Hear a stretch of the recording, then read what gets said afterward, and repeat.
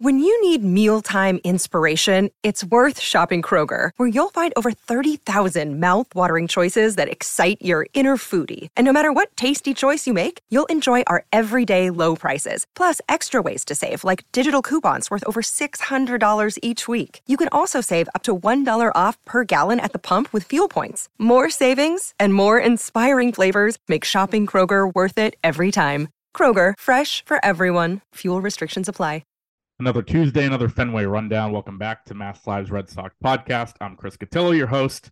Chris Smith will be joining me in a minute as spring training winds down for the Red Sox. The final week of camp means that we're going to head back down there. So tomorrow morning, Wednesday morning, we're going to be flying down to Fort Myers to bring you all the coverage you could possibly ask for from the last week of camp.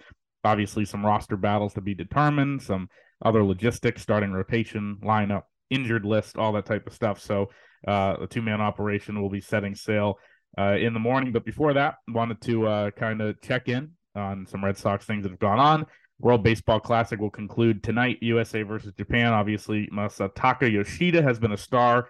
The Red Sox new left fielder has been one of the stars of that tournament. Chris and I are going to weigh in on that, what the WBC means and some predictions for the last week of camp. So not as action-packed, let's say, of an episode as we're used to, because these are the dog days of spring training and kind of the reason why we're doing them remotely. But hope you enjoy what we have to talk about this time. And next week we'll be back with some big picture season preview stuff. What's up, everybody? Here with Chris Smith, as promised. We are back for another Fenway Rundown. We are heading back to Fort Myers tomorrow, our long-awaited return back to the fort for the end of camp. We have been home for the last 3 weeks and kind of watching from afar. I think there's been some Red Sox news here and there, generally kind of a light load of stuff coming out of Fort Myers. Part of that's a lot of guys in the WBC. Part of that is just the kind of spring training gets mundane at a certain point. So looking forward to kind of rejoining things in progress tomorrow and then being there through the end of camp on Tuesday. And then obviously, getting geared up for the regular season, which starts a week from Thursday at Fenway Park back here in Boston. So it should be quite the stretch here, quick turnaround, home game to start, home stand, and then we hit the open road, as we like to say, with Smitty going to wonderful Detroit in early April. I get the dome games in Tampa, so that's a win for Team Cotillo. We'll start here, Chris. We've been, I think, home for 3 weeks, almost exactly, from afar. Whether it be WBC, whether it be Red Sox related, whatever it is, what do you think your biggest takeaways are? Wow. They're going to have a kind of a makeshift rotation to begin the year. That's one. I mean, and it's funny. I was thinking about this, Cutter Crawford looked good for a long stretch of last year, lengthy stretch of last year, 10 games or whatever. He was, as I wrote in the headline, is he their ace or whatever? Yep. I mean, he was pitching like their ace at that point, and he's going to start the year in the rotation because of injuries and stuff like that, I would assume. Mm-hmm. Yeah. I mean, or Winkowski. Yeah.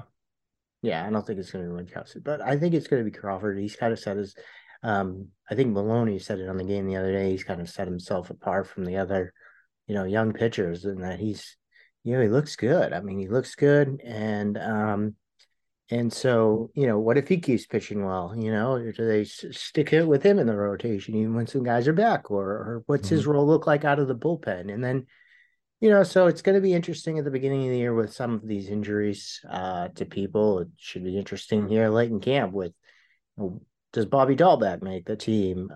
Yu Chang. I mean, Yu Chang's going to come on Thursday. We will have spent like 2 more weeks total than Yu Chang at spring training. That's true. I mean, he was the Pool D MVP, but I think it was Pool A, but yeah. Pool A, whatever. Right. One of the pools. But did that cause him to maybe, he has this visa issue now. He's not going to be there till Thursday. Does that cause him like 6 days to prove that he should be on the big league roster? And, while Dahlbeck's been there hitting the whole time. So, that's interesting. I find what Yoshida's done in the WBC for Japan interesting. I mean, 9 for 19, a couple home runs, I think. Yeah, Had we one report last night. already the RBI record for the WBC, Yeah, 13. 13. And, Mm-hmm. again, as I wrote earlier in the spring, this guy doesn't, he walks and he doesn't strike out. He has 3 walks and 0 strikeouts in the tournament. And the whole thing about like he'll be the cleanup hitter and how interesting that will unfold. Kind of Cora went over the other day, like, it's likely that Devers will bat second and Turner will bat third, and that Yoshida will bat cleanup, and that's it. It's interesting, like Stats has pointed it out, Red Sox Stats, and a couple other people like Stats is, I think they might go with Tristan, Casas as the leadoff hitter, Mm-hmm. or that's where he should be. And, I commented and I'm like, well, maybe he should be down in the lineup to start the year, and then once he's hitting, once he's comfortable, then put him up there. But, Chris Hatfield then replied to me and said, well, if they've been doing it all, like they've been hitting him at the top of the lineup in spring training lineups all spring Right. training, even before these guys left for the WBC. So it appears that this will be the case. So, if you look at a top of the lineup with, Tristan, Devers, Turner, Yoshida, those guys are really patient at the plate. I mean, Turner and Yoshida, both are guys that, walk a ton. And we saw that with, Tristan last year, was his ability to draw walks and have long at bats and stuff like that. So, um, I think that that's something. And then the last thing is just the quickness of the games. I think that Mm-hmm. no one's interested in the media, but this could help us actually rest a little bit this year, because we're there till like 1 or 2, some Right. nights. And so it's like, we'll actually get home at a reasonable hour. And if it's a day game the next day, we won't be walking around like zombies, and we'll actually have good stories maybe. So it's like, I think everybody's gonna I mean, the players are gonna be more fresh, Right. when they Yeah. go home and sleep earlier. So But I think the thing that's really, and this is where I want to start, because you after your takeaways you gave like 9, which is good. That's what we wanted. But I couldn't even the think of one to begin with. I was yeah, like, and then oh, once you started rolling, you never stopped. I was waiting, it was gonna be a solo pod. You kind of see the difference in the games with just how long the WBC games are, right? Like, don't the WBC games feel like they're taking a long time when they're over 3 hours, whatever. I did want to start there. You mentioned it with Yoshida. You mentioned Yu Chang. I think Verdugo's had a pretty good tournament, and we've seen some other Red Sox guys. I know Denver struggled, and they didn't, do what they wanted to as a team. Um, what are your thoughts on the whole WBC product? Is it something that interests you? Is it something that's captured your attention? I mean, I have some takes on this. I know baseball Twitter's been, kind of divided, especially in the wake of Edwin Diaz getting hurt and Altuve getting hurt and all that stuff. But curious at where you stand on all that. yeah. So how I stand on this is that I I appreciate it as a tournament that you know there's a lot of passion for, and I think it's a great tournament, and that like Japan and Mexico and these Latin countries, they love baseball, and this means the world to them. That some of these guys are going out there and saying that they'd rather win a WBC title, you know, than win a World Series, which Mm-hmm. I can't see. I guess I haven't, to be honest, I haven't watched like more than 5 minutes, just because it's not that I don't have any interest. It's just that, like I'm on a different schedule when I'm home and there's no Red Sox games Right. because of kids. And so, but if there was something that was extremely interesting to me, then I would watch it. So I would stay home, even though I had to be up early with the kids. I mean, I would watch it, stay up if I was home with the kids. So I don't find this tournament very interesting, but the atmospheres have been awesome. I can see why people would take offense to a comment like Keith Olbermann made, like Right. the tweet that he had, and in um because it's not just where their grandparents were born, we'll say that. Mm-hmm. I mean, these guys live there, like these Yeah. guys all go back to their countries. The Latin players especially, I mean, they love the Dominican Republic. We saw Xander Bogaerts goes to Aruba every off season. I mean, they love their countries, and it's not just a thing about I mean, sometimes it is. I mean, like there's some players that you're like, wait a minute, they're playing for that team, but Right. otherwise, I think it is a good tournament, and it captures it. There's a lot of excitement. It captures the fan interest, especially internationally. I don't think it captures it as much with the United States, and maybe that's too because I'm just thinking of this, soccer isn't like humongous, or the success of soccer isn't humongous in the United States, where Mhm. as it is in other countries, and the World Cup means so much to everybody. You know what I mean? And so the other countries, think so much of the World Cup, and the United States doesn't in a way as much probably because their team doesn't go that far. I mean, well, if their team was going Right. that far, so I don't know. I mean, it is a good way to lead up to the season, to get some excitement too about the season. And Will Middlebrook, I think, tweeted something about it today. It was like, this is the time that this is the time that the players want it at this time of year, and not like after the season when They're they're all dragging. asked. Yeah, Mm-hmm. but I also see, the other side of it where these guys are getting paid, millions of dollars, and you've got guys that are not only getting injured right now, Altuve and Edwin Diaz. Diaz, Mm-hmm. stuff like that. And I think did Freeman get injured? Yeah, much more minor, but yeah.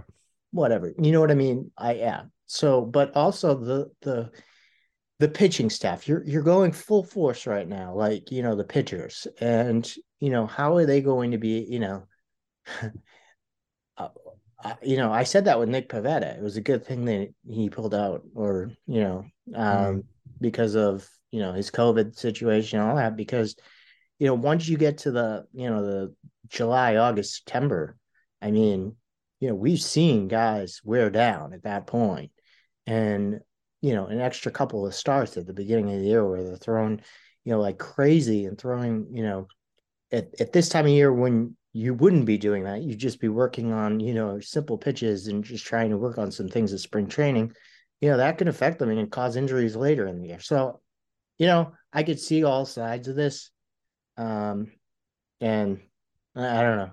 What do I you think think? that, yeah, I mean, my thing is, I think it shows baseball at its absolute best, right? The passion is October plus. I think guys who said this is like the postseason on steroids. I think, the Kike said that something like our game against the Dominican was like the wild card game on steroids. The loser goes home. All that type of stuff. We've seen, obviously the atmospheres in Miami, especially for some of those countries in that pool, were unbelievable. We're recording this right before the final U.S. Japan. We'll see how that is. I think, in terms of is it good for baseball? Yeah, I wish that it kind of captured more of the imagination in this time of year. I mean, look, we do this for a living. We cover baseball, and so we sometimes t- tend to find our escapes in other things. With both of us, it's college hoops, and so like this weekend, despite neither of our teams being in it, in Carolina and Syracuse, like I was watching a lot of March Madness. I was like, oh yeah, the WBC is on too. That's just kind of how I'm wired. Kind of a separating, work and escape type of thing. But when I've watched the games, I've been like, pretty impressed with, just the passion. I mean, you saw even, the U.S. team and some guys that we've seen. I think that more than the fans has been telling to me, like some of the guys that we know are extremely stoic or not your heart on the sleeve type of guy. Like we covered Mookie Betts, right? We know how he is. Mike Trout, we haven't covered, but you see him as kind of a robot from afar. And these guys are going absolutely nuts after that Trey Turner home run the other night. They're all mobbing the field and like, I'm not saying that you can do that over 162 games and bring that energy on April 5th when it's freezing and you're playing the Pittsburgh Pirates or whatever, but it's good to see kind of this is what the game can peak at. The other thing I will say on this is I think it's been an excellent World Baseball Classic for the Red Sox for two reasons. Number one, guys have gotten hurt. Their guys have not gotten hurt. That's the big fear everybody has. The Mets just paid Edwin Diaz more than $100 million, and they're going to lose him for a season. Altuve is probably going to be out a couple months for a contending team. The Red Sox didn't have any of those things happen. Also, we've seen the Red Sox guys perform. We talked about Yoshida. To have him, it's not in a Red Sox uniform, right? So you can't look at it as a win for Heim Bloom, but this guy to show up on the big stage and play this well, I think bodes really well. And it shows you that he's going to be ready for next week. He's going to be, ready to go and, ready to hit. Obviously, the circumstances are different. There's going to be an adjustment period, all that type of stuff. But even, a guy like Chang playing well, or a guy like Verdugo had some big moments for Mexico, Kike for Puerto Rico, like, to have those guys be around the winning culture, even in March, like it kind of, and they're coming from a few different ones, right? And Japan with Yoshida and Puerto Rico for Kike, Verdugo with Mexico. Like, I think the Red Sox guys have shown up and played pretty well. And that's, as I said, with Devers not really having a good tournament. So Red Sox wise, I think it's been a positive couple weeks. I think, baseball wise, nationally, the biggest story coming out of it is the Edwin Diaz thing. I think secondary is just kind of, how much passion you're seeing from these teams. There is kind of an interesting thought about, could they do it in the middle of the season? Could they prolong the All-Star break and do that? I don't know if that would work. Let's take like a hockey style Olympic break. I think teams are probably going to be even more scared of doing it then than doing it now, because you're breaking guys out of the routine in the middle of the season. The reality is there's no good time for it, right? And there's no good time for major league teams to approve it or players to do it. Is there a better time for it to capture the imaginations of sports fans around the world? I'd say the summer probably would be, because baseball owns the summer and March is a college hoops time and all that stuff. But I think it's been kind of interesting to watch from afar. We'll pivot now to the Red Sox roster battles, because I think this is something you mentioned as we talked about Yu Chang and Alfaro, another guy who was in the tournament and all these things. I kind of, I'll start by saying I kind of disagree with you on the Yu Chang thing, and in the same way Alfaro and all these guys who kind of have a limited window to show they're ready for the major league roster. Like, Yu Chang against great competition was lighting it up in the WBC. He looks ready to play, right? Like, that's when you put more stock into that than if he was lighting up Grapefruit League play and at 1 p.m. every day in front of 8,000 people. Yes. However, how many major leaguers is he going against in the World Baseball Classic? How many major leaguers are you going against in Sarasota on Tuesday? Exactly. So I'm saying, what's the difference? I mean, probably more is the answer, but in the WBC. Lights are brighter. Okay. Lights are brighter. Yeah, the lights are brighter. So that's one of the positional battles I want to talk about. I think there's 20. I don't think. I know there's 26 spots available. There's probably 20. Is? Yeah. Wow. 26-man roster now? Yes, that's right. When did that change? 3 years ago? Yeah. I think about 20 of them are settled. And you're looking at, I think now 7 guys that are going to be on the IL to start the year. Story and Mondesi. Bayo, Whitlock, short stints, but they'll be there to start the year. Paxton, probably about a month or maybe a little longer. He's just getting back to throwing. Obviously, Joely Rodriguez goes down over the weekend. Connor Wong probably starts the year on the IL, though I guess there's a chance he could push. So there are spots that you can give out. We've talked about this before. We talked about it last week with Matt Votor in the mailbag. 2 non-roster invitees who are very interesting candidates to make the team. Those decisions have to be made this week. Your prediction on, does Jorge Alfaro get a roster spot, and does Raimel Tapia get a roster spot, and who are the casualties if those things happen? Yeah, so I think your reporting, was very good in the upward mobility clause of Alfaro, and that, it makes sense. He would probably get another major league opportunity elsewhere. And so it makes sense to start him off on the roster with, Reese McGuire and see what he can do, especially with Wong, potentially starting the year off in, on the IL. And, I mean, he could use some more work in AAA too. So, I think he makes the team. Now Tapia. He has an opt-out too. Yeah. So, I mean, and he's played very well. Obviously, it's Grapefruit League competition, as I've said many times. Bobby Dahlbeck tore up, the Grapefruit League last year, and then he didn't have a good season. However, Sam Travis did every year. Yeah. However, when you're battling for a position, it is important to have good stats, right, and show that you're playing well. And I think, Tapia is a guy that, he said that he was surprised he didn't get a major league contract, and maybe he's right. Like, he is a good fourth outfielder type. Right. And so, I would think that he would win it over Duran, I think obviously, so they'll go with, they could go with 5 outfielders, Yeah. with Well, Western. there's no way they're going with. There's no way that he doesn't make the team, right? So it would have to be Yeah. 5. Yeah. So, And yeah, that makes me feel that's why I think Chang is an important piece because he's just got so much defensive versatility. I think he can play, all 4 spots, and if they feel covered enough in the infield with him, TK, Arroyo, eventually, Mondesi, eventually Story, like that to me is why you can put Dahlbeck all you want at shortstop in spring training. I mean, you're still gonna feel yeah, better with no, a guy like you Chang there.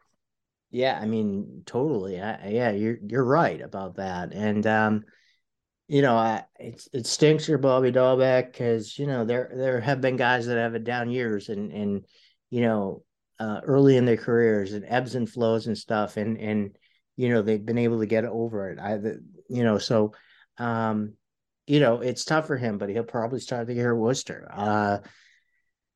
I think it makes sense. I mean, yeah, you're not going to be able to rely on Bobby Dahlbeck to play to make starts at shortstop or second base if you need it. Right. And so yeah, so I would definitely say that for that reason that that makes sense and that Chang will make the team. And the big reason here is, it's like a use it or lose it timeout in basketball. There are guys that if you do not put on the roster right now, you will lose to other organizations. Those guys are Chang does not have options. He's on your 40-man roster. Alfaro, Tapia. Those 3 guys could be, if they are off the roster, then they are going to be picked up. If you have Duran or you have Dahlbeck optioned, then I think you can obviously pretty easily just keep them in AAA. Is that satisfactory for the player? Is it satisfactory for his agent? No, but the Red Sox put it this way: these guys are not burning a hole in our pocket, right? Like we'll see where things go.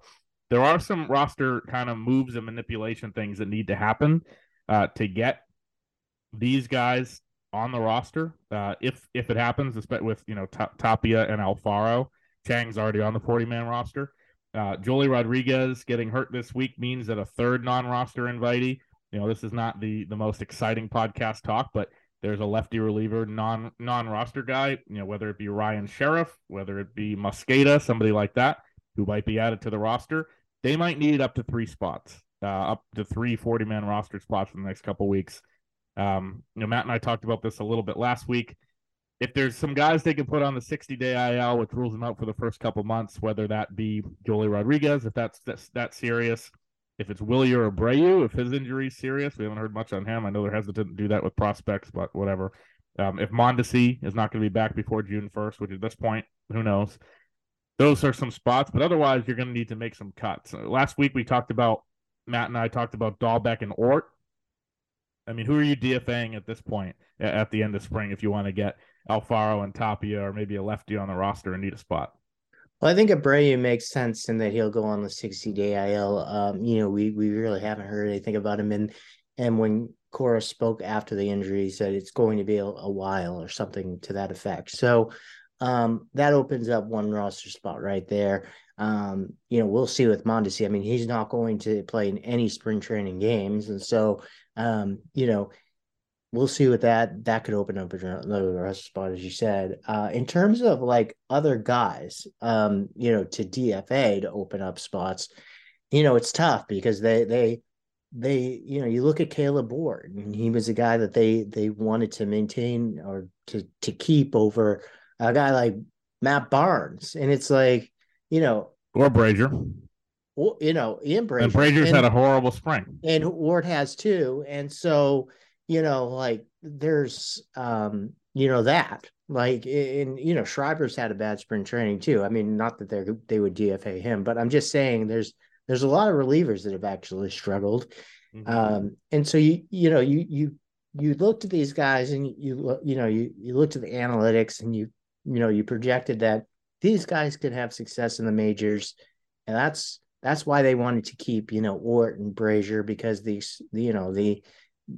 some of the advanced stuff show what they can do if they do things a certain way. And so it's difficult now to to cut ties with them after cut ties with, I feel like, more important players over the Right. offseason. Yeah, and we've gone through that list before. Not just But if you have to, you have to, right?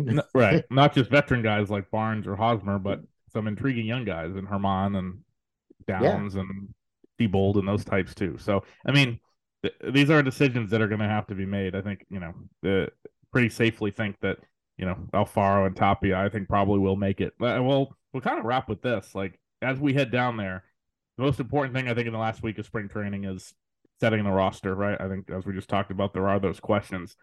Is there anything else you're looking forward to seeing how they're going to do things? Is there any kind of off the wall storyline you're looking at here as kind of being important in the next 6-7 days? Not really. I mean, I think that, it should be interesting. Just to see how. I had something in mind here. Well, first of all, I want to see, I'm very interested in just seeing how, Tristan Casas looks at the beginning of the year, and how Yoshida looks coming back at the beginning of the year. If some of these guys struggle, like, you got to be patient with them and stuff like that. In terms of like down the stretch here, like it's spring training, you know, long relievers. Who's going to be on the roster in terms of reliever spots?